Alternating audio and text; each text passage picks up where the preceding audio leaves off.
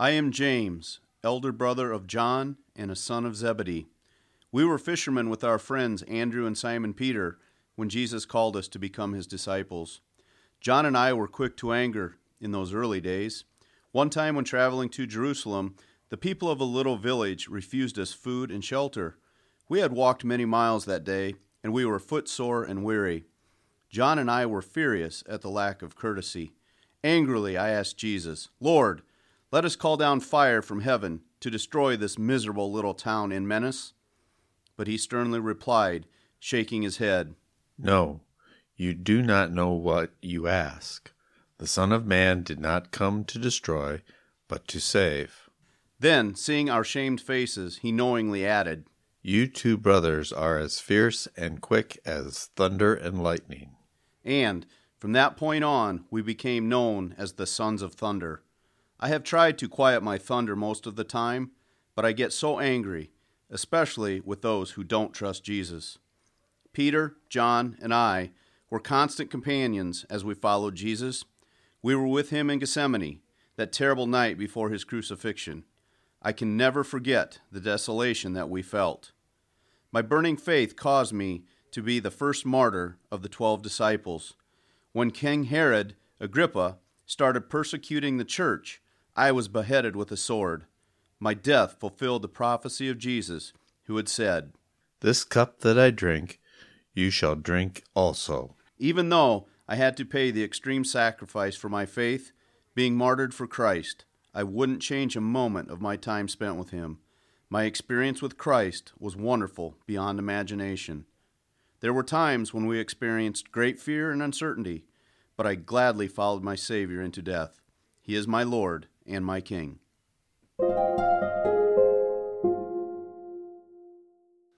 I am John, the brother of James. He has spoken of me and how, in spite of our quick tempers and foolish impulsiveness, Jesus loved us dearly. Leaving our family to follow Jesus was the most important decision of our lives. I am the youngest of the disciples, and my time with Jesus was exhilarating.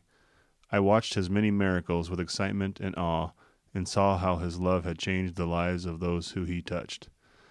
On the night when Jesus was betrayed, our Master served the first communion. I sat on Jesus' right-hand side. He talked of betrayal, of being taken from us.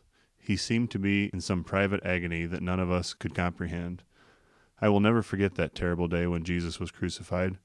All of the other disciples ran away, but I could not leave my Lord. He asked me to take care of his mother. It was all I could do for him.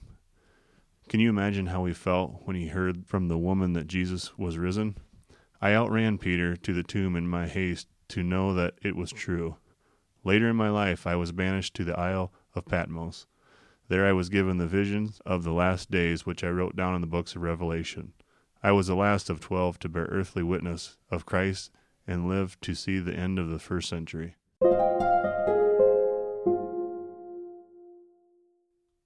I am Philip, Nathanael's brother. I first came to Bethany to hear John the Baptist speak, and while there I met Jesus. I found him a very interesting person and a very powerful speaker. I was so moved by Jesus that I had to bring Nathanael to hear him also. For many months we traveled with the Master up and down Palestine. I saw the lame walk, I witnessed the blind made to see, and even more amazing, I saw Jesus bring the dead back to life. It didn't take me long to realize that Jesus was indeed the true Messiah, but I still had much to learn. When Jesus told us that God was our Heavenly Father, it was almost beyond my understanding. I was the one who asked, "Jesus, Lord, show us the Father, and we will be satisfied." Jesus replied, "After all I have done and said, Philip, do you not know that I am in the Father, and he is in me? Anyone who has seen me has seen the Father."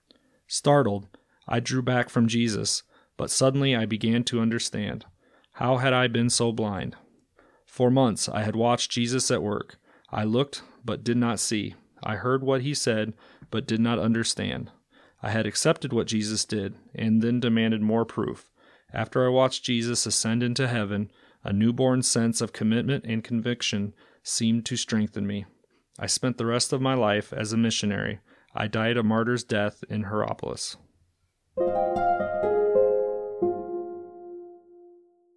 I am James the Lesser, son of Alphaeus and Mary. History does not tell much of my life. There is even confusion about who I really am or how closely I am related to Jesus. Whether I was his brother or not seems unimportant. What is important is that he called on me to become one of his disciples, and I answered his call. The lessons I learned while with him changed my life completely. When Jesus was crucified on that cross, it seemed as if part of me died with him there.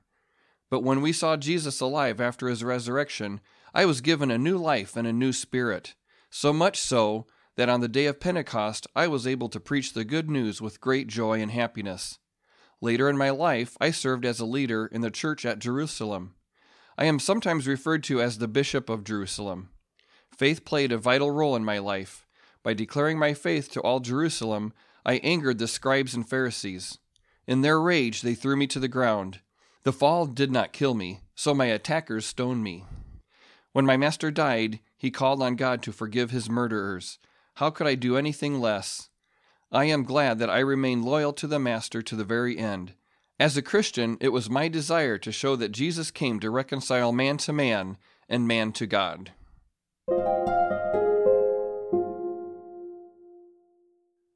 I am Andrew. I am not particularly gifted. I am just an average man like any one of you. I was a fisherman on the Sea of Galilee when I met John the Baptist. His challenging message moved me to follow him until the day Jesus appeared. I knew at once that I had found the Messiah. I hurried to find my brother, Simon Peter, and said to him, "We have found the Messiah." Peter also believed, and we followed the Master. We left our family and our fishing nets behind in order to become fishers of men. On the day when Jesus fed the 5,000, I was the one who pointed out the boy with 5 loaves and 2 fish. How incredible to feed so many with so little. Jesus filled our lives with so many wonders. My life ended in Patrae. There the Roman proconsul, outraged by my refusal to offer a sacrifice to pagan gods, had me scourged and crucified. I died a martyr's death for Christ. I served my life for his cause, but I received so much more than I ever gave.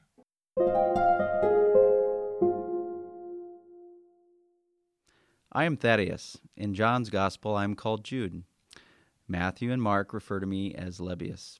I became a disciple because I liked the way Jesus walked boldly and bravely among all kinds of people. I thought that Jesus was the kind of leader that we needed. He had good common sense. He loved his fellow countrymen, and he was devoted to his cause. The problem was that I did not fully understand his cause. I thought that, by preparing for the coming kingdom of God on earth, Jesus would restore Israel to its old power and glory. How I was wrong. Our Master talked about loving our enemies. He talked about returning good for evil. And he never encouraged us to rebel against our enemies. No, Jesus never responded the way I thought he should. Finally, I asked him, "Lord, why are you going to reveal yourself only to us disciples, and not to the whole world?" Jesus answered, "Because I will only reveal myself to those who love me and obey me." I was disappointed at his answer, but I knew Jesus well enough to know that he probably had a better plan. I just didn't realize that it would be the plan of our salvation. It was not until after Jesus died that I came to understand. Jesus came to save sinners. When I finally understood my Master, it became my desire, as a Christian, to share with others the life and salvation that Jesus had brought into the world.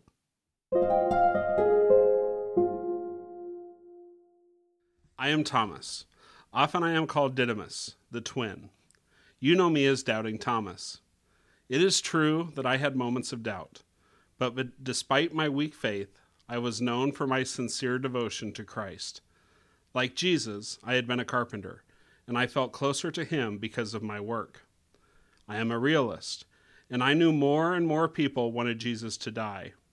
When Jesus told us what we were going to Jerusalem, we knew it was a bad idea. We knew it was dangerous, but I blurted out, "Let us go with him, even to die if need be." So we went. Even now, it chills me to think of how prophetic my words were. We were all together for the Passover. The day was dark and oppressive. It matched our mood. We didn't want Jesus to leave us. We didn't want Jesus to die.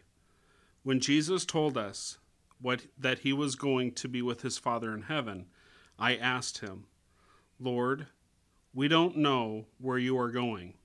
How do we find the way? Jesus revealed his purpose to us when he answered, I am the way and the truth and the life. No one comes to the Father except through me. After Jesus' crucifixion, I was inconsolable. I stayed away from the other disciples. The whole thing was too painful. Later, when I returned to the upper room, they said, He is risen. I simply didn't believe them. I said, I won't believe it until I see the nail wounds in his hands and put my fingers into them and place my hands into his side. But when I saw Jesus alive, when I heard him speak my name, I believed. This man is my Lord and my God. I rejoice today that I believed in the Master and that I gave my soul to the King of Kings. I gave my life as a martyr. I died for Jesus and gladly would do it again. I am Judas Iscariot. Everyone knows me as the traitor who sold Jesus for 30 pieces of silver. Yes, I betrayed the Christ with a kiss. I first received my call to be an apostle by the Sea of Tiberias. I was always a man of ambition. In fact, in the early days, I cherished a hope that Jesus would establish an earthly kingdom and that I would receive a prominent position in his political setup. I served as treasurer for the 12 apostles. I followed Jesus for selfish reasons, for personal gain. As a cover-up for my greed and hypocrisy, I pretended to be zealous in all my duties. I was always watching for new ways to get more money. When Mary anointed the feet of Jesus, I protested. Why wasn't this ointment sold for 300 shillings and the money given to the poor? I managed to conceal my true motives from the apostles, but somehow I couldn't seem to fool the Christ. He was so very patient with me. Once he said, Haven't I chosen 12 of you? And one of you is the devil. Jesus knew my heart. I wanted him to be everything I thought he should be. I had often wondered why Jesus wasn't more forceful. Why didn't he stand up for himself? Why didn't he oppose the Roman government? So, I thought, by betraying Jesus into the hands of our enemies, I would force Jesus to be the world leader I knew he could be. If I could get the Roman government to force him to choose between life and death, I knew that Jesus would choose life. I knew he would step forward. I knew that Jesus would become the kind of king we all knew he could be. Then, that night in the upper room, Jesus said, What you are going to do, do quickly. That is when I turned my back on my master and snuck out into the night. I sold Jesus for 30 pieces of silver. I led the mob to the Garden of Gethsemane, where we found Jesus at prayer, and I betrayed him into the hands of the enemy with a kiss. When I kissed him, he called me friend. His words of love pierced me. My heart sank within me, and my face burnt with the guilt of a traitor. Almost at once I realized that I had made a terrible mistake. Jesus had no intention of living. He was willing to die for his cause. I never expected that. I never wanted him to die. I just wanted him to rule the world like the true Messiah was supposed to do. I was a victim of Satan's deceptive power, and I never saw Jesus as our Savior from sin. I was sorry for my betrayal, but, being a spiritual coward, I refused to ask Jesus for forgiveness. I knew he would forgive me, just as he had done with Peter. But I had played with sin until it had consumed me, and my tragic suicide is known to the entire world.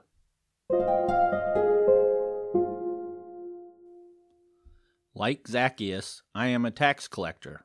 Some call me Levi, others call me Matthew the publican. It is said that there is no class of men in the world more hated than tax collectors. However, that did not stop this man named Jesus. In fact, he approached me one day and said, Follow me. There was no way I could resist. So I left everything and followed him. After my call, I invited Jesus to my house for a feast. When the scribes and Pharisees saw this, They criticized Jesus for eating with the tax collectors and sinners. This prompted Jesus to answer, I came not to call the righteous, but sinners. The ancient scriptures became a way of life for me. I was called to preach to the Jews. As a Hebrew myself, I was convinced that all the Old Testament prophecies pointed to Jesus as the coming Messiah. And after Jesus' ascension, I preached the good news in Judea to my own countrymen. Later, I was the first to write the story about Jesus' life and death. After writing the Gospel of Matthew, I became a missionary of the gospel in every way possible. Tradition and history say that I died a martyr's death, confessing Jesus to the end.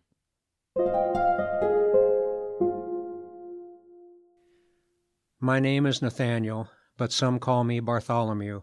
It was my brother Philip who told me that he had found the Messiah, Jesus of Nazareth.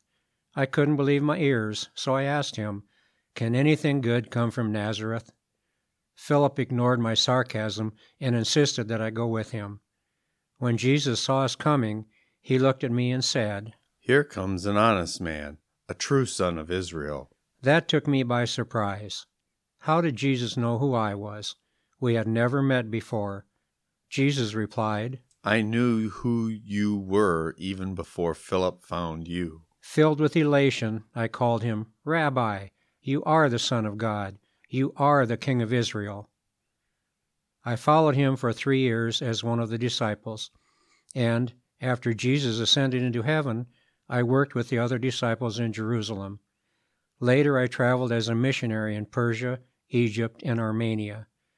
The true manner of my death is not recorded. Some say that I was crucified or beheaded. Some even say that I was flayed alive. How I died is not important. What matters is that I died gladly for my Savior. My torturers destroyed my earthly body and put an end to my earthly ministry, but they could not destroy my soul, which lives today in the mansion of heaven with Christ my Savior. I am Simon, the Zealot. Before Jesus called me, I belonged to the group of hot-headed, bloodthirsty revolutionaries known as Zealots. I hated Rome for enslaving my country, and I resented God for turning his back on us. My Jewish brothers didn't seem to care that they were no longer free men. They didn't seem to care that they were slaves in a pagan kingdom. But one day, while I was by the Sea of Tiberias, I met Jesus of Nazareth. He told me about another kind of kingdom, the kingdom of the human heart, where God reigns supreme. Since that day, my attitude toward Rome, toward God, and toward my fellow man has changed. My inner tensions have been relieved. I'm not uptight about things anymore. He gave me a balance in my life that I had never known before. He gave me a peace beyond understanding. I recognize that he is the hope and the answer for all humankind.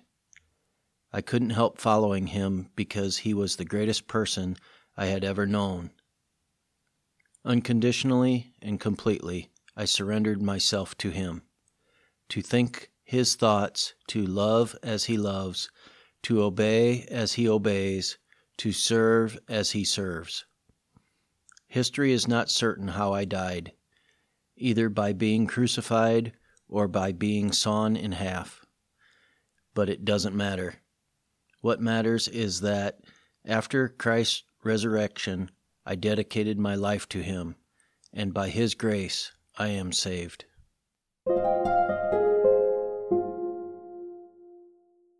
I am Simon Peter.